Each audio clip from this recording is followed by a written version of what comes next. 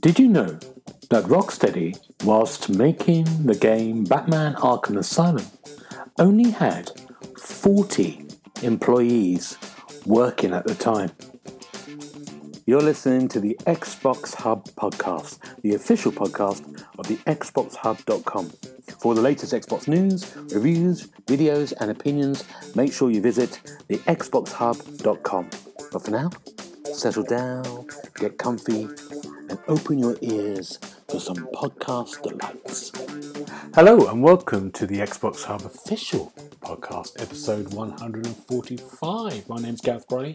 I'm going to be your host. And on my virtual left is Mr. Paul Renshaw. How you doing, Paul? Good evening, Gareth. How are you today? Oh, very good. I'm doubting it's episode 145, but let's go with it anyway. It was the emphasis you put on official that I really liked. I liked it. I liked a bit of officialness. And on my virtual right is Mr. Richard Dobson. How you doing, Richard? Hi, guys. It is episode 145, so Thank God for Gareth. that. Thank God for that. I've one job. Yeah. Yes. And on my virtual opposite is Mr. Darren Edwards. How you doing, Darren? Hello. Yes, I'm very well, thank you. How are you? Good. Let's start by talking about our weeks, as always. Darren, what have you been doing this week? What's been fun for you? So I'm going to steal Paul's thunder and announce my own health update in our semi-regular segment. So I had to go to the dentist. I went a few weeks ago and I had to go back and get a couple of fillings because I've not had a chance to go since before COVID because it's been emergency only. So that was fun. And then I had to go back yesterday to get one filed down a bit because it was just a bit too high. But 20 minutes of drills and thinking about something else and then it was fine. It's not too bad. It's just thinking about it ahead makes me a bit anxious. So it's not my favourite thing. And then at the weekend we went pumpkin picking as well, which was nice. So once the rain stopped, went to a little site about 20 minutes outside of Nottingham in the country and did some pumpkin picking, met some friends and had lunch at the pub. So it was nice. Oh, good. When I went to the dentist this time last year, I had to have a tooth out. They were training the dental nurse when she was Oh doing my it. goodness! And it was hilarious because she just kept going. Okay, just get the drill. No, that's a spoon. That's a spoon. That's not a drill. It was like that all the way through. It's very funny. Oh, I remember getting a jab in school. I think it was a tuberculosis jab, and they had a crash mat when we went in, and they had some student nurses going, and they went, "Oh, how's your day been?" and then jabbed you in the arm, and I was like, "Oh, that's brilliant!" So puts me on edge when they're learning. Yeah, absolutely. We've all got to learn, though. We've all got to learn. True. Richard, how's your week been? Not particularly eventful. Last week was mainly work. But the week before, I think I mentioned last time I was on the podcast, I was looking forward to seeing Alexis on Fire and went to see them in Manchester on the Sunday and then again in Leeds. And really, really good. I think it's been the first time in a while I had a bit of post-gig depression because all I wanted to do after that, I was looking for where else they were playing. But it was Brixton and Brighton, and I was like, just can't justify going down there. But the thought did occur to me. But yeah, very pleased to see them again. And that's it now. I think they're in Europe, so it'll be a while before I'm fortunate enough to see them again now. I like that enthusiasm, Richard. I like you had a depression after you wanted to see him again. That's a good sign. Yeah. Any excuse to see him. Yeah. Paul, have you had that kind of excitement about seeing anything this week? No, strangely. I'm just wondering now, if Darren's going to start taking over the health segment, does that mean I have to start going to the cinema and stuff and watching dodgy films? Yes. And have a carvery. Oh God, no deal, no dice. I don't like a carvery. I hate a carvery. Oh no! God no! I don't want to go in there and choose the same meat as everybody else. I want to go in there and buy something different. Let's find a carvery in Oxford. Let's not. Otherwise, right, fine, I'll stay at home then, screw you guys.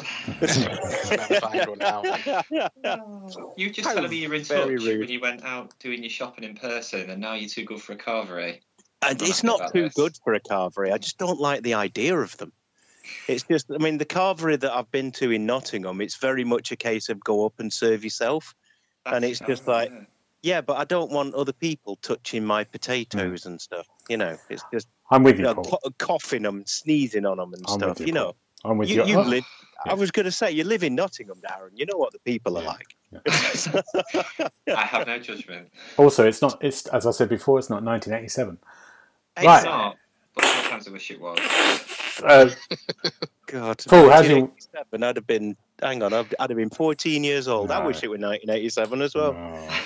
Yes. Sorry. Go on. How's your week? Rubbish. Thanks. Good. Thank you very much. Good. Next. I've got one recommendation. Well, kind of recommendation. I watched a Netflix series called The Midnight Club, and The Midnight Club is by the people who made Haunted. Midnight Mass. Yeah, Midnight Mass, the last thing they've done. So it has some of the same actors in. It's really good. It's worth watching. It's quite more of a teen drama-y type feel to it. I think it's kind of aiming at that kind of thing. But actually, it's a really nice little story. These group of teens who have all got terminal illnesses are all in this house, and they meet up where they're in this sort of like almost like a hospice, but a very grand hospice. They meet up at midnight every night and tell each other a horror story, and then it's about those stories and about how and what's going on in the real life. It's good. It's really good. It doesn't quite nail it at the end, but it's good. It's good. It does a good job and some good performances and some nice. Does it feature any sort of ridiculously powerful Japanese cars racing through tunnels? No. Then it's not proper Midnight Club, and I'm not interested. They should do a revival of that, shouldn't they? Really, Midnight Club. They should do Wangan racing and stuff. Absolutely. Yeah. It was Rocksteady, wasn't it? Who did the? I think it was Rockstar. Rockstar. Yeah. It was Rock something. Yeah. So there you go. Yes, definitely. I think that's more exciting than terminally ill teens telling each other depressing stories. Okay. You heard it from Paul. Good. Let's do about games. Let's go straight into games. What games have we been playing this week? It's still quite busy. Let's start with Paul. Let's start with you, the first one. Let's start with me. I have been playing an absolutely dreadful game. And, you know, anybody who wants to say, thanks, Paul, for playing that game so that I don't have to, those sort of things will be gratefully received. The game I'm playing is called 41 Hours. And I can't even remember who it's by, but it's a kind of first-person shooter mixed with a graphical novel, and neither bit of it works. The controls are dreadful. The story is just turgid and awful. And yeah, very much not enjoying it. So look out for a scathing review coming soon. Well, so it's a first-person shooter, is it? It's a first-person shooter, and as far as I can understand, it's like the end of the world. You've got an android with you who can turn invisible, and you can send her off, and she blows herself up and kills people, but then comes back to life. So, and then there's shooting, but the main way of killing the enemies is by running up to them and sliding. And if you slide and manage to hit the enemy, they die. Of course, you're trying to sprint at them across open ground when they're stood there with guns in your hands. So the chances of actually getting to one of them and sliding into them without them seeing is somewhat slim. It just really doesn't work on any kind of level. So, yeah, it's not going to be a fun review to write. No. Oh, yeah. So we've gone from last week where we had 5 out of 5 games to this week where we've got bottom of the barrel games. Oh dear. Oh no. Well, hopefully Richard can pick us up with his first game. What have you got, Richard? My first one's PGA Tour 2K23. Oh, sorry about that. Forget about it. Sorry, Richard. I do like it. I know, I'm joking. I'm being facetious. Quite looking forward to this. Being facetious. Richard, tell us how good it is. Well, it's pretty good. I think the review's just gone live. I give it 3.5 stars. It's very similar to the one that came out a couple of years ago. I don't think they've really changed much in terms of the main career mode. they've added a few new features in, such as female golfers and this thing called Top Golf, which is like basically it's a golf version of a bowling alley. So you get like a driving range, and then there's targets to hit, and you score points and stuff like that. So it's more of like a social thing. But the new editions are a bit shallow. After I'd played Top Golf a couple of times online against some people, I was pretty much done with it. I was more interested in going through the career mode. And they've added a new swing feature in, which is painful to even try and use. So I stuck to the traditional method. But I was having a lot of fun with it. Once you're on the golf course, it's pretty good. I think there's a few licensed courses, but there's still quite a few missing, because I think EA have got their own version coming out in a few months that will have the majority of the licensed courses on there anyway. Right. But yeah, it's pretty good. If you like a golf game, I think it's worth picking up. It'll probably be on sale in Black Friday in a few weeks. So maybe pick it up then if you're interested. Or I do think the EA Sports one's got the potential to be a lot better. Oh, really? So maybe wait for that one. Right. There hasn't been a spectacular golf game, is it, for a while? That's kind of got people really excited. Yeah, I mean, I think it's been nearly 10 years since EA decided to get rid of Tiger Woods and put Rory McIlroy on the cover for a few. But then, in terms of actual PGA licensed games, there's been a couple from this team. The team that they started off with the golf club, and the emphasis on that was creating your own golf courses, and that's still a factor in this one. But there's much less of an emphasis on that now that 2K have got their hands on it and put a load of NBA basketball players in there as well. Right. Okay. What, in a golf game? Yeah, you can play as Michael Jordan and Steph Curry if you really wanted to. Are they any good at golf?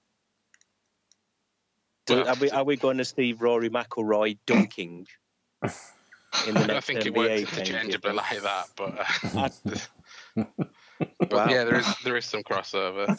Good. Friend. Good. PGA Tour. Is it? And it's on. You can play it online as well with friends. Yeah. I think the career mode. I think you might be able to do the career mode locally. Right. But then you can pick any golf course and play it online, or download any that have been created and play those with friends anyway. Good. Okay. Good. Another golf game. Maybe one day I'll go back. Maybe one day. Darren, what have you got? So my game I'm currently reviewing is called Batora Lost Haven. So it's published by the Team 17 folks. So that always gives me optimism going in. It's quite good, to be fair. So it's a kind of like an action RPG adventure, top-down kind of view. So you play as a young girl and a friend who are kind of exploring what's left of Earth after some sort of seismic event, and Earth's been disproportionately affected compared to other planets around the galaxy. So she's imbued with these powers, and you can go across two phases, so physical abilities and mental abilities, and you get different attacks and different skills, and you can phase between each state. But you've also got to kind of manage your health bar in each state, and different enemies have different types, and they can only do mental or physical damage to you, etc., etc. So that's the kind of hook with it. But it takes you to different planets pretty much straight away, actually. So it kind of gets going quite quickly once you've got the tutorial out of the way. So it's quite a slow start. It's one of those where you'll do something, it tells you to do something, you do it, and then there's a bit of a cutscene or a bit of dialogue, and so on and so on. So it's a bit sluggish at first, and it takes a while to open up and show the depth of its complexity, because you can attach runes and you can customize different loadouts and all sorts of different bits and bobs, but you've got to play for a couple of hours before you get there. So it's good, and it looks brilliant. Like, it's a really, really nice kind of comic book cel shaded type of style they've gone for. It does look great, but at the moment I'm enjoying it, but I'm left a bit like, ooh, what else have you got to show me? So I've got to put some more time into it, but I'm currently reviewing it. But yeah, it's worth checking out. But you'll know after the first 2 or 3 hours really whether it's one for you or not. They do good. They do really interesting games, Team 17, don't they? They do. Yeah.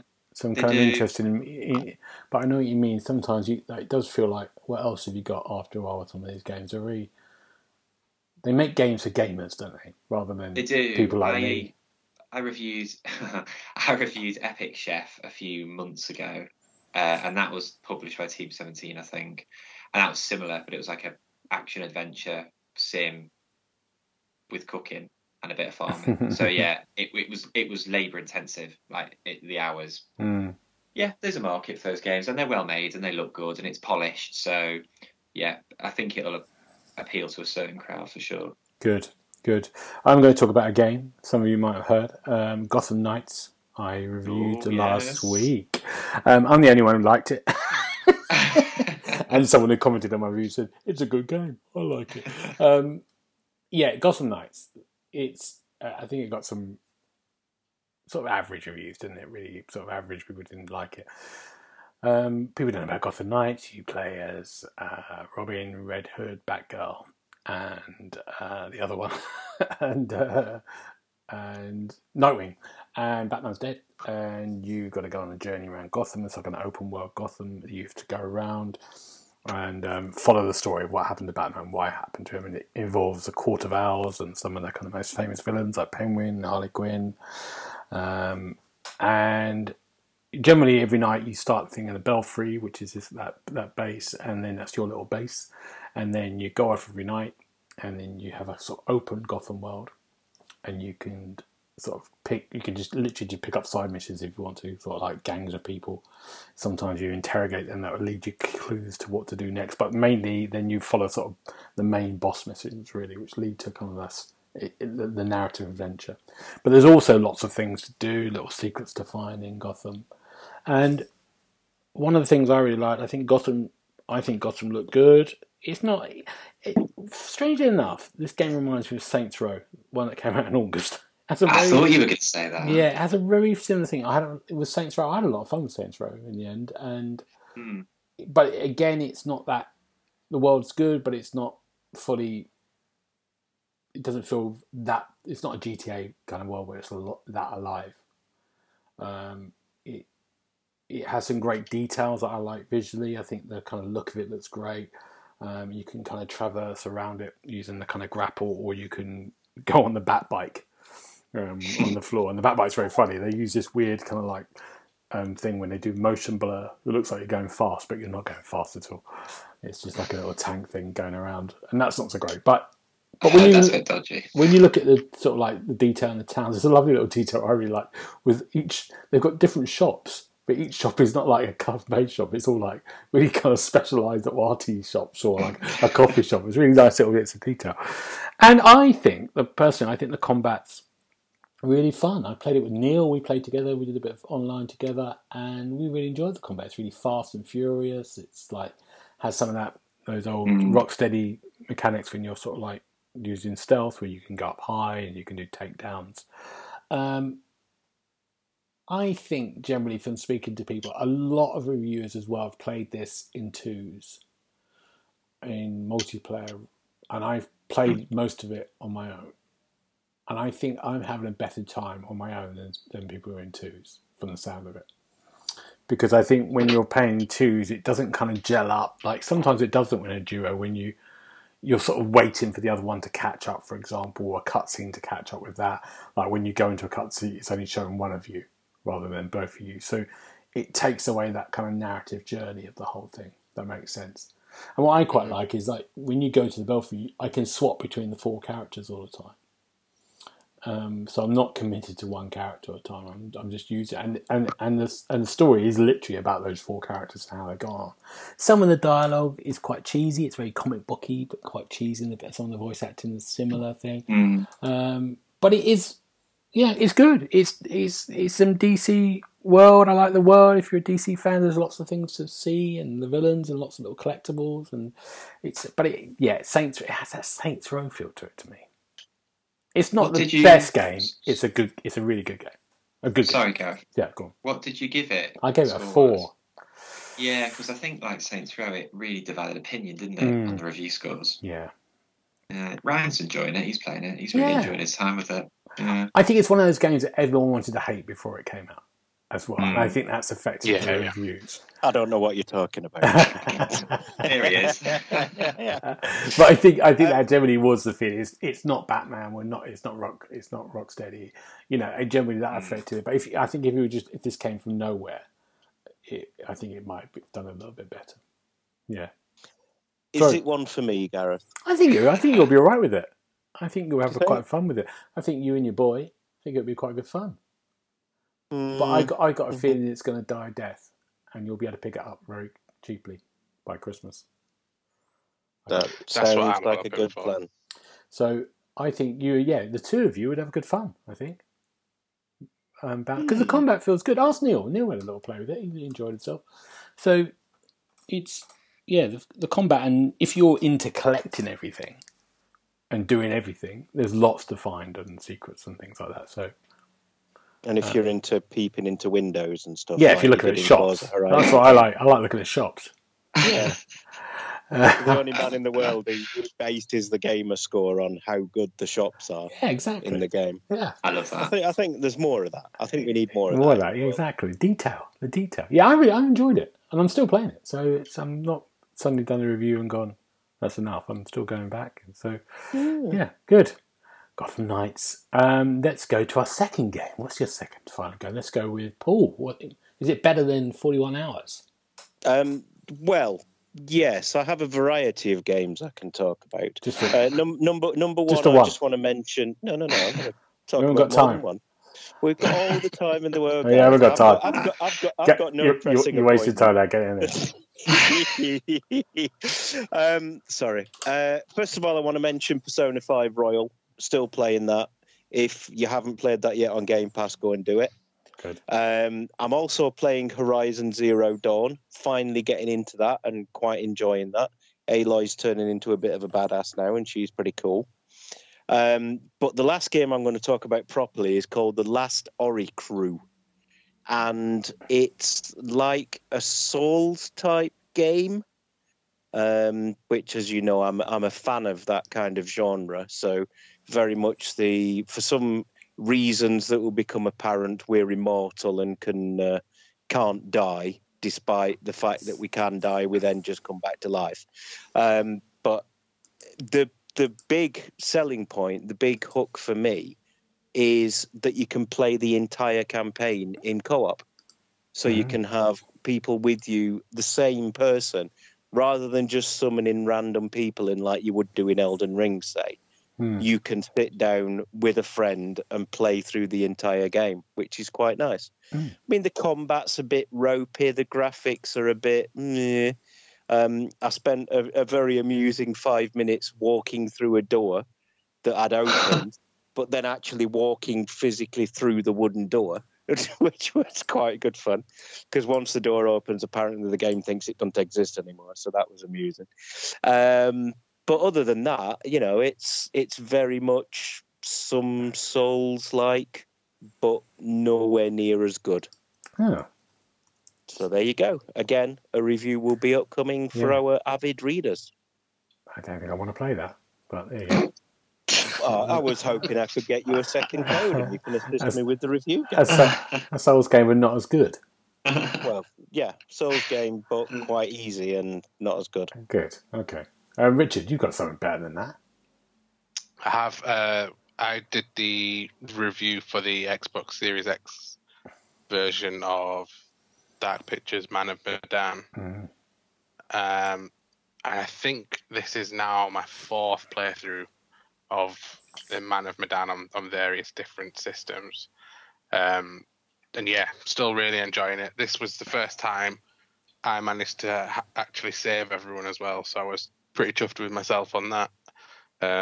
Planning to now go back and do a death run and make sure everyone dies, which is even more fun. Great. But yeah, for those that don't know, it's like a interactive horror film game thing. This one's set mainly on an abandoned ship from World War II, and you're trying to almost piece together what's gone on. And I really enjoy Man of Medan. I think how the story's told, and then when you start figuring things out, is better than any of the other Dark Pictures games. I really like the mystery surrounding Man of Medan. And then it almost lends itself to playing it again straight after, because then because you know the mystery around it, you can go in with more knowledge and sort of play a bit better, if you see what I mean, make different decisions. Really, really good game. And I didn't get to find the new chapter this time around. I'm still not sure exactly how to do that, but since they've updated it, they've added a new chapter in. Right. Which, from what I saw afterwards, almost causes the ship to completely set on fire and become a shipwreck. Spoiler. Yeah, I was going to say spoiler alert. Sorry, that's one of the ways. There's still 5 or 6 different endings that you can get. Nice. But yeah, Man of Medan. Man of Medan, I really recommend it. Good. Darren, what's your last game? So I'm catching up on Review Code, but I have found a bit of time to play. Go back into the Halo Infinite multiplayer. Something I wasn't really expecting to do so, but I just kind of fired it up for half an hour and forgot about how good it was, really. Like, as much as my lukewarm reception was for the main campaign, the multiplayer, I still think it's really, really strong. It's probably the best time I've had since Halo 3 in terms of Halo multiplayer. They've also, since the beginning, they've also improved there was criticism around the very slow grinding of leveling up your battle pass and earning hardly any experience points, and how your score doesn't translate at all to how many experience points you earn. It's all about challenges and stuff. So they've made that a little bit easier, a little bit faster to progress.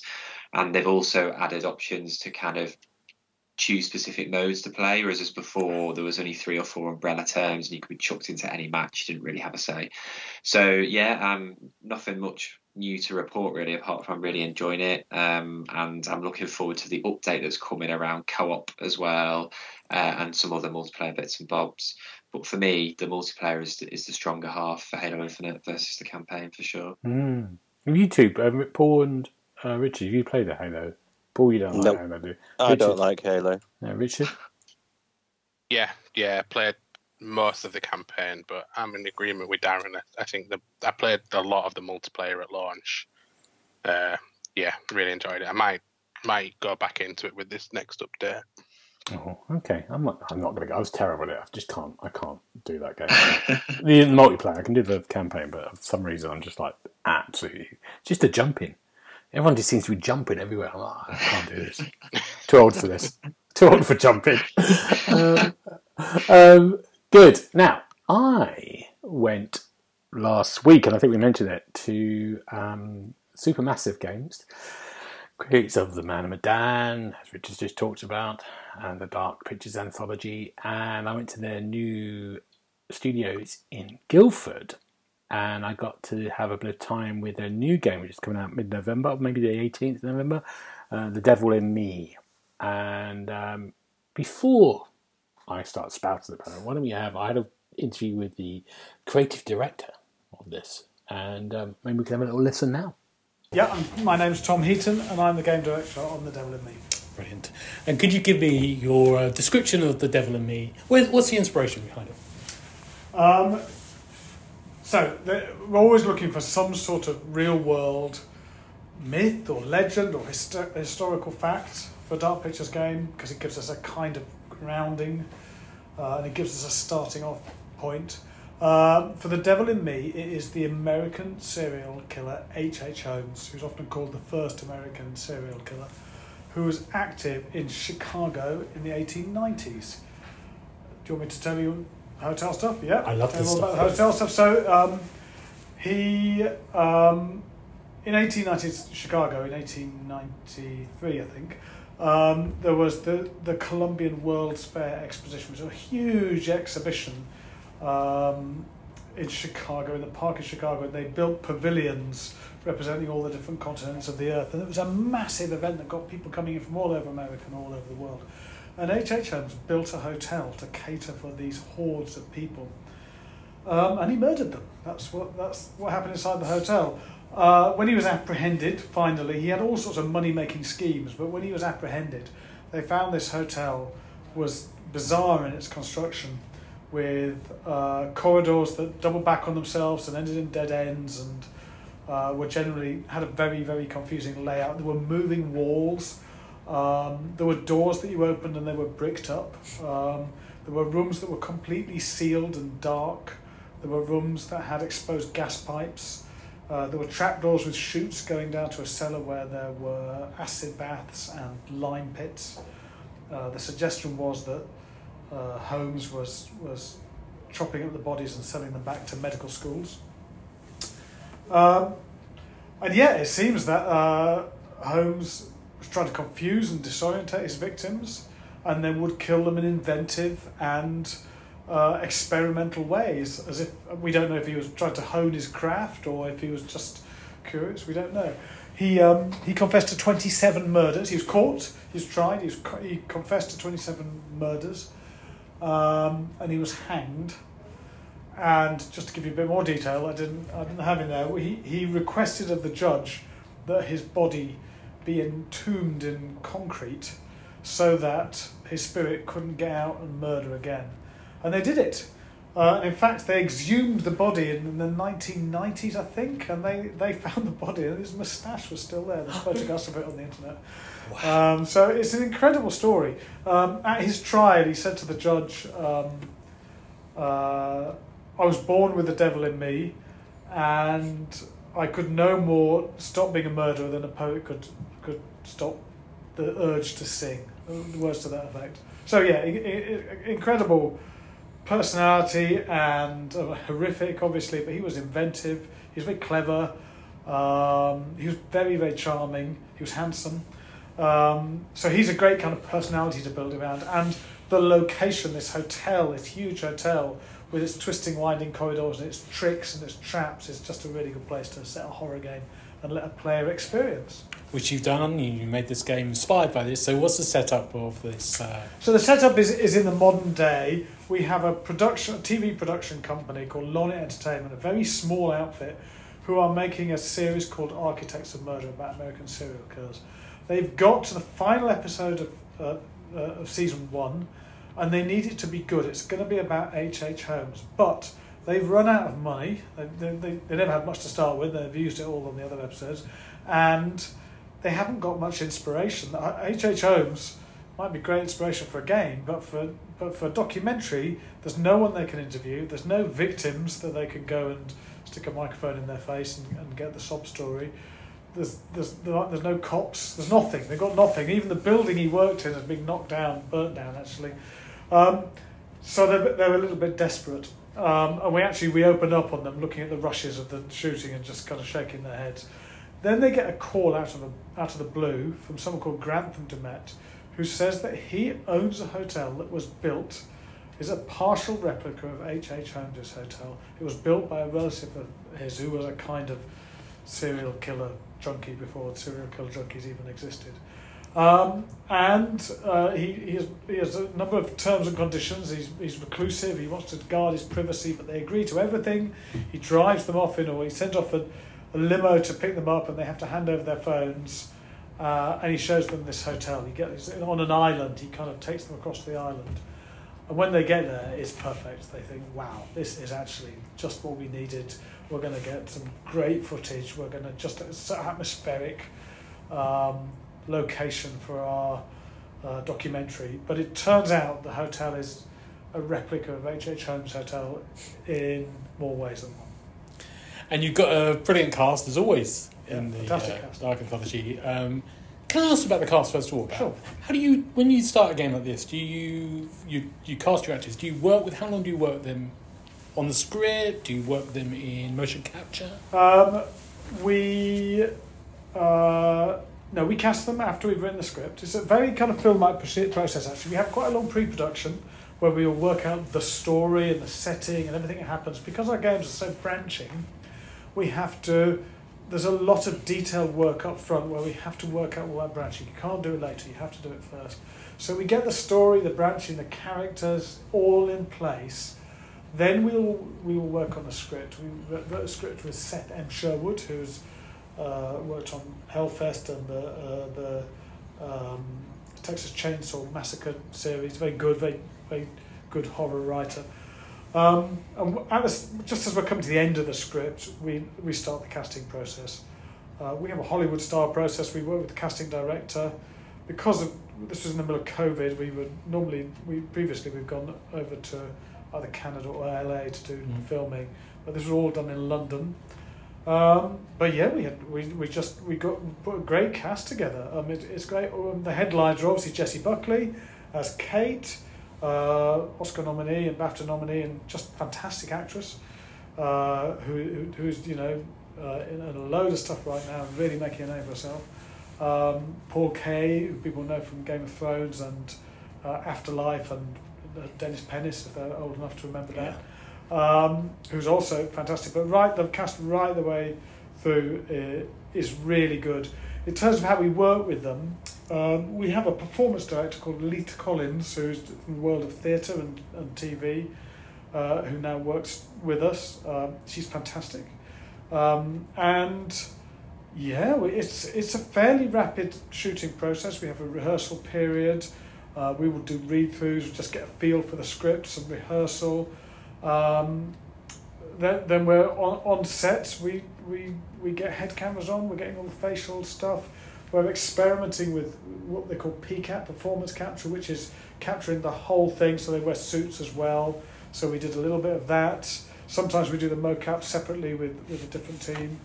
But the aim is to, when we're getting really, really world-class actors, is to make sure we get those world-class performances. So everything is geared towards, can we get that performance and get it onto the screen? That's everything for us. And in the game itself, you've got some new features from the other previous three. Can you talk about that a bit? Yeah, so we're always looking to add to the feature set of the games. Every time we do a new Dark Pictures game, there's always a question about what can we add to it. We've got a lot this time. We've really got a load of new features. One of them is enhancing our exploration. So we've always created these wonderful environments, very detailed, creepy, scary environments full of kind of horror references and moodiness, really. But we're giving players the ability to control a lot more of how they move through those environments. So there's a whole suite of new exploration actions. They can jump and vault and climb things. They can crouch and crawl under things. They can squeeze through gaps, shimmy across ledges, balance across beams. The idea being, we're keeping the player more involved. We're giving them more to do. They'll be able to find secret areas of the level or challenge themselves to get to specific areas, and just generally have more agency while they're exploring. Also, they'll be able to run around instead of just walking when they're exploring, so they can take things at their own pace a little bit.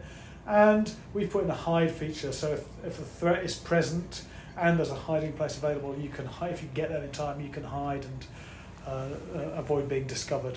So exploration has had a whole bunch of work done on it. We've added an inventory with tools that characters can use. So each of the characters has a tool associated with their role in the company, but they also have other tools as well. They can use those sometimes during exploration, sometimes at specific points in the game, sometimes during interactions. They can find new tools. They can lose the tools or upgrade them. Sometimes they get broken. So I've kind of run out of that. So the tools fit into the branch. We have all our branching structure. The tools can kind of open up new branches. So the quite big new feature. The interface is light. We don't want We don't want players to be distracted by the interface. We don't want them to do a load of inventory management. It's not about saying, I want this, so I have to lose that. It's much, much more stripped down and streamlined because we're still aiming for a cinematic experience. And finally, we've added a bunch of puzzles to the game. It fits well with the theme of this hotel full of tricks and traps. It's things like fixing up antique fuse boxes that you can find, or there's environmental puzzles where you have to push and pull things around the level, find new routes through the environment. Sometimes there's codes and key codes to allow you to get further into the world. There's sometimes the setups like escape rooms, and there's mazes. Again, not really super difficult. We don't want it to become a puzzle game. We don't want anyone to get stuck for too long, but it's adding a bit of texture to the gameplay. Have you ever done an escape room? I have done an escape room. How'd you get on? Well, we got out. Yes, they didn't have to let us out. That was on a supermassive away day. We may have had a few drinks before we did it, actually. The best way. Just the last question. So this is the end of season 1 of the Dark Anthology. Yep. Have you got? I mean, I think originally when I kind of went to the Man of Medan back in the time on the ship of the presentation, that was the idea was going to be 9 of them. I think at that point, is that still is it looking in the future? We've always talked about 8. Okay. There's going to be a season 2. So the plan was always 8 actually, but 8 and then maybe more if it's going well, which it is. The games in season 2 are already in development. Game 5 is already well underway. Game 6 is in the concept stage, and Game 7 has literally just started. So we make them kind of in that staggered way. It's definitely coming. Obviously, I can't give many details about it, but it's going to be great. It's full of exciting ideas. People should look forward to it, because I am as well. We're really excited about playing it, Tom. It's coming out. When is it coming out again? 18th of November, in exactly 1 month's time. Brilliant. Thank you so much. Brilliant. Thank you. There you go. He was a nice bloke. I liked him a lot. Very clear. You had to do that pitch quite a lot. What do you with Richard? Let's go to you, because you're the supermassive person as well as me. You excited by that premise? I am. I was very jealous that he got to go to this as well, but from what he was saying, everything's sounding very positive for this final one in series 1, and then the fact that they've already started work on season 2 means that it might not be as long a wait as I initially thought as well. Well, it sounded from that interview. Did you say? I think number 5's first one of the season is done nearly, or it's on its way, it's nearly done. And the season and 6 is in production. So yeah, they're really on the ball with this, aren't they? So I got to play an hour and 5 of about an hour and 10 of the game on a little screen. So I got put into the game sort of like maybe just after the sort of prologue, and at 1 they're arriving at the hotel. I'm not going to talk about what happens because it'll spoil it, but so I got to experience the things he was talking about. The performances are kind of like the new bits of the inventory, the sort of action bits about moving objects around, like very kind of basic, that kind of like you get something, move it to get you onto that level, and sort of some of the puzzle solving and some of the escape room kind of situations, and also those decisions of making who dies. And I made a very kind of in that build of like someone definitely could have died in that hour. Somehow I got them through that, but I'm thinking, that person would have gone then definitely. But yeah, but I really enjoyed myself. It's much of the same in the sense of in the Dark Pictures anthology. It feels very familiar. With your decision making, you're sort of like with your right stick, with that little compass arrow goes by. You're finding secrets, you're finding the premonitions.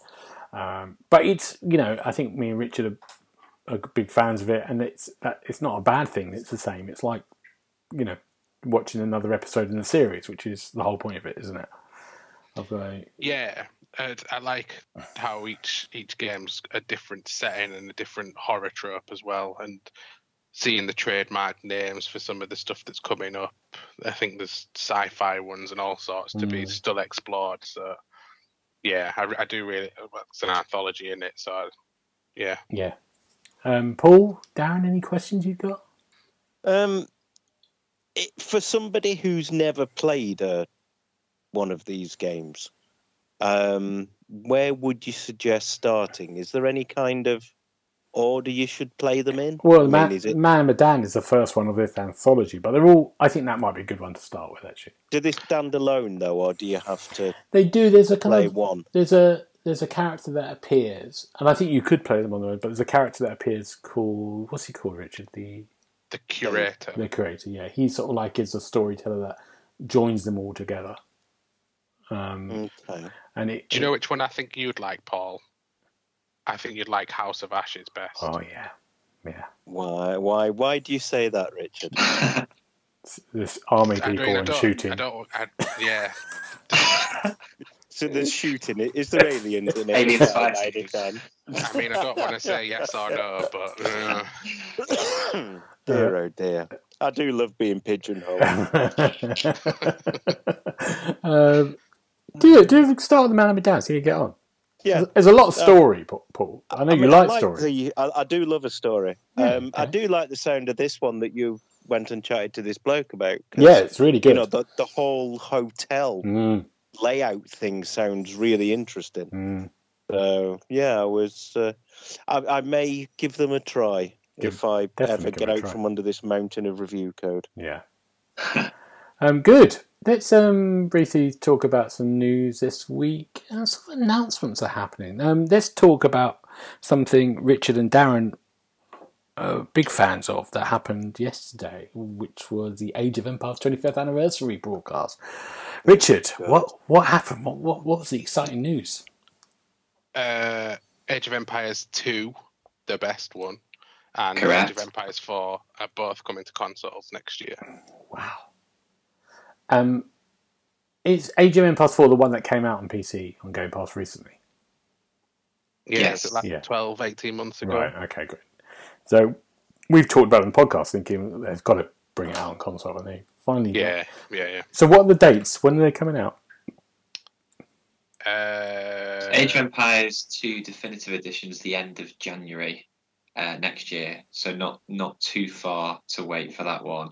But then Age of Empires 4 has not been specified; it just says later next year. Oh, okay. But if I'm being honest, I'm more excited about Age of Empires 2 Definitive Edition anyway. I don't know about Richard. I remember I was never a PC gamer when I was younger because I could never afford a good PC. But this was one of the games that I've spent hundreds and hundreds of hours playing, and it needed next to nothing under the hood to run it. And I got the Definitive Edition a few years ago on Steam, and it's just brilliant. It's just one of the best examples of a real-time strategy game I can remember playing. I absolutely love it, so I'm really, really excited to play this on. I just hope they get the controls right, but I'm sure they will because they realise how much it means to fans, and they're aware. I think they were tweeting, Aaron Greenberg was tweeting, "Oh, you've all been waiting for this one," so I'm sure that they'll get it right for us. Okay. See, I'm a little different with it. So I was similar to Darren. I never had the opportunity to play it on PC, apart from at a friend's house one time. But I picked up the PS2 version of Age of Empires 2. Oh yeah, I forgot about that. So I've only ever played this game on a console. Ah, interesting. I can't remember how the controls felt, but I think when I was younger, it never made a difference really to me. Okay. I want to play Age of Empires 4 because they've got those little videos about history, which Paul could. I learned a lot from Age of Empires when I was younger. Paul would say you can just watch YouTube, and he's quite right. He's quite right. It's the Although, same. the amount of games that you play with FMV in it, I mean, I don't think that you can really complain too much. Paul, you're excited about this game? No, not at all. Next. Command and Conquer is where it starts and finishes for me, playing strategy games on the PC. Never been interested in Age of Empires. Couldn't really care less, to be honest. Right. I watched all the excitement building in the group chat. Was there with the party poppers ready, and then it was like, yeah, you can play this game from a million years ago that was on the PlayStation 2. Yay, great. No, not bothered. But Richard, he's broken the party. Richard, was there anything else that excited you from that anniversary, or was that the major point? I mean, that was the major thing. Age of Mythology getting also the definitive treatment. Yes. And then Microsoft announcing Age of Empires Mobile, which is sort of almost compulsory at this stage, isn't it? Yeah, I mean, that's one of the big things they're trying to get the Activision Blizzard deal through as well, is to branch out into mobile. So I think this is them. Although they've dabbled with Age of Empires on mobile before, and it's not really worked. But it's a thing. Yeah. We've also had Anno 1800, which is another kind of strategy game, isn't it? It's coming to Series X. Looking for testing at the moment, is that right? Yeah, Anno is a Ubisoft series, a city builder thing, and I think each game in the series is set in a different time period, but they've gone from almost BC times up till futuristic times, and this one that's coming to Xbox Series X is Anno 1800. But I've never played one, but I'm excited for it because I think seeing some of these cities that get built and just the design and architecture looks absolutely stunning. So I'm intrigued to see how this works on Xbox as well. I've signed up for the testing, but we'll see what happens with that. Yeah, that's exciting. It's exciting that new games are coming. Well, I mean, this year we had what was the game that I reviewed? Crusader Kings. That was the big Xbox One thing, and that was good. Oh yeah, I really enjoyed that. That was very good. I don't think many people have played it, but it is of a certain market. It's good to see those high-end, heavy strategy games coming over to PC. And it can work. Like 2 Point Hostel and 2 Point Campus works really well in terms of controls on a console, so it can be done these days. So I'm very excited. Paul, I'm not forgetting you. Let's talk about you. What you think? Have you got a football game to talk about? They're my favourite too. No, we have got Wulong Fallen Dynasty. He's got a release date in March, and that's something you're very interested in, isn't it? I do like the look of that. That looks quite exciting, and it's coming to Game Pass at launch as well, which is another thing that cheered me up. But yeah, I saw I can't remember when it was. It was at one of the shows, wasn't it? They showed footage of this, and it looked very impressive. I mean, it's coming from Ninja Theory. They make very good games anyway. I still remember playing Enslaved Odyssey to the West. Oh, that was brilliant. Oh, a very good game. It was a cracking game. So yeah, I mean, I'm excited to see what they can do with it. It's a style I like. It's a era that I like, set in Japan like that. And it's a team I like that making it. So bring it on. That's what I say. I had a go at it at EGX, I think, for about 5 minutes or so. It's rock hard, but good fun. Good. You're going to love it. Soulsy, and have a great time with it. Fantastic. Can't wait. Remake times. Fallout 4. Never go back. For everyone this week. Is Xbox Series X update. Just concentrate on Starfield and the other one. Don't do that. No one needs that. No, I have to disagree with that because Fallout 4 was a cracking game. It was. I reviewed it. I loved it. I had a great time. Just don't do it. You don't need a Series X update. Well, just don't bother. It depends what they do with it. Yeah. If they can make it better, what they're doing is they put all the DLC packages in one place, and it would be some nicer skies. Yeah, but the season pass has been on sale about 300 times since the game launched. Yeah. So I've already got all the DLC anyway. Why not? It's not aimed at you. It's not aimed at you. It's a good game. I reviewed that I think it was one of our first reviews for Xbox Hub. I think when the Xbox Hub was just me, Neil, and James doing the reviews, I think they did one and I did that one. It was one of the early ones. The glory days. Glory days, yeah. It's coincidental, but my first review for the site was Fallout Shelter. Do you remember the free-to-play thing that they did? Yeah, so there you go. That's coming. Enough of that. CD Projekt Red just announced today that they're going to do a remake of The Witcher, the first Witcher game, in Unreal Engine 5. So it looks like a complete, built up from... I don't mind these. And also, I don't mind this, as this is The Witcher and Witcher 2 were games that console people never really played.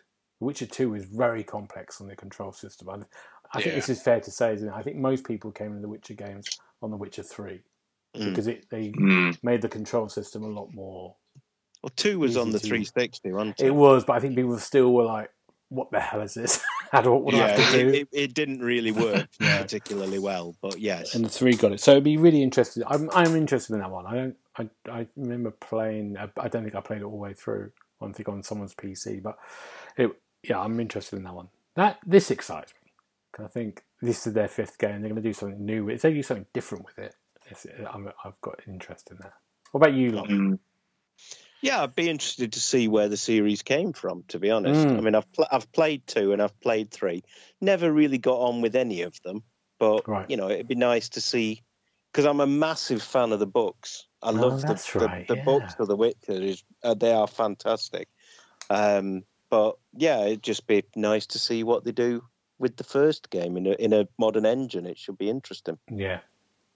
Okay, good, gentlemen. Well, let's talk about next week. What are you looking forward to, Paul? What are you looking forward to next week? What fun! I'm looking forward to next time that James organises a session in that game that we were all going to help him play. I'm looking forward to you actually turning up, Gareth. All right. Because I've been told that I have to tell you off for bailing on us. You knew I was going to come to that.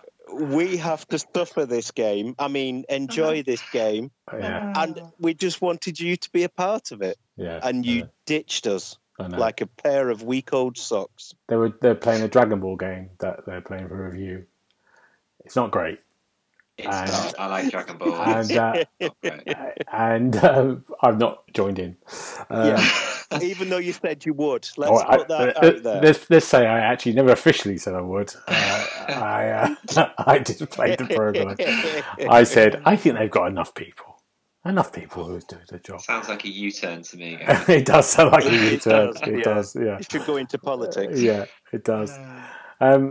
Apart from that, Paul, what else are you looking forward to? Apart from that, nothing really. All I've got in front of me is an unending vista of broken computers and people coming up to me and going, "How do I plug this USB cable in?" So, that's my life. And after the podcast ends, I will sit in a corner and cry quietly. Great, good. Darren, what about you? So we're having a few people over for a Halloween party on Saturday. So I have just sorted my costume and sourced a Super Mario costume. So that's what I'll be going as on Saturday. Surely with your physique, you should be Luigi. Well, I thought about that, but I prefer Mario. So I was gonna go as Waluigi, but it's like twice the price. So I'm not. All right. I'm not going for that. I look forward to it. Pictures, please, Darren. We want to see that. Absolutely, I didn't say Wario, Paul, so you could have gone cheeky there. So thank you for that. You're welcome, mate. Richard, what about you? I've got a Halloween party as well. I'm not putting as much effort in as Darren by the sound of it. I've literally just bought a red hoodie and I've sourced an ET that's about 4 foot tall, and I'm going as Elliot. Oh, I like that. That's good. Very good. Very good. I'm not doing any of that. I am looking forward. I think I'm going to get Modern Warfare. I'm going to get it on. Don't do it. Why? No, Gareth. Apparently it looks good, but it's not. There's not a lot behind the looks. Oh, really? That's no way to talk about our host. It's nothing behind the eye. I like the campaign. I always enjoys the campaign. So. To be fair, I'm biased against Call of Duty. I've never been a fan, so you do you. Let me know how it is. I like the way I went. I always enjoys the campaign. Like I'm talking like Gollum. Always. We are precious. We always enjoys the campaigns we do. Good. Yeah, I'm just so versatile, Gareth. I know. I'm amazed. I know. Amazing, isn't it? Let's get your things. Let's get your things. Get your things together. Get your things together and get out. Paul, where can we find you if you want to speak to you? If you want to speak to me, I'm on the Twitter, and at Xbox Hub Paul is my handle. And Darren, what are you?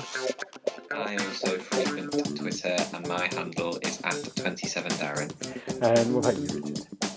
I'm on Twitter and Instagram and my handle is @001912. And you can find me at GB Bride on Twitter and Twitch. But for now, thank you very much, and we'll see you next time. Bye-bye. Goodbye. Bye. You've been listening to the official podcast of the XboxHub.com. You'll be able to find all the notes of this show at www.thexboxhub.com/podcast. You can also check out our social feeds on Instagram and Twitter at the Xbox Hub, and search for the Xbox Hub on Facebook.